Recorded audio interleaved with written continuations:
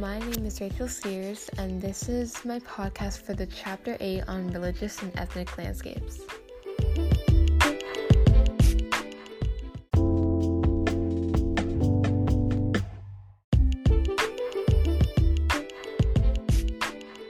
So this chapter mainly reviews about how ethnicity, beliefs and behavior, a lot of things that connect to culture, how that kind of contributes to nationality and how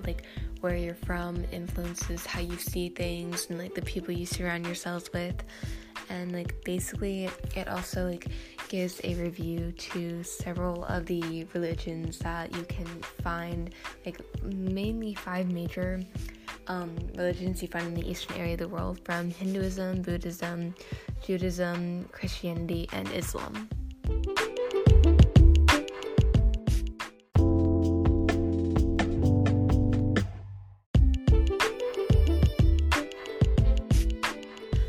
I believe that in today's current world, religion isn't something that should be a huge factor on whether you'd accept a person. I feel like in today's current society, there's so much judgment from certain people who believe in certain things, and I feel like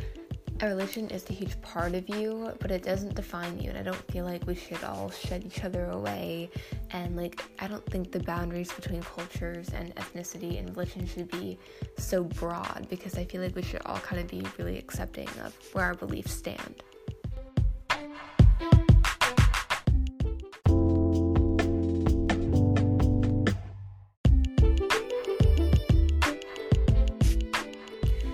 This text was very genuinely, I guess, one of my favorites, because it really does make me think back to all the times back in US history and all my other history classes. We talk so much about other religions and religion being a huge contribution to how America came to be and how our world's developed. And I feel like this chapter really gives in on some detail about why certain religions are located in certain areas and the characteristics and how they contribute to the people and its establishment. And it gives in a bit more depth, because where I live,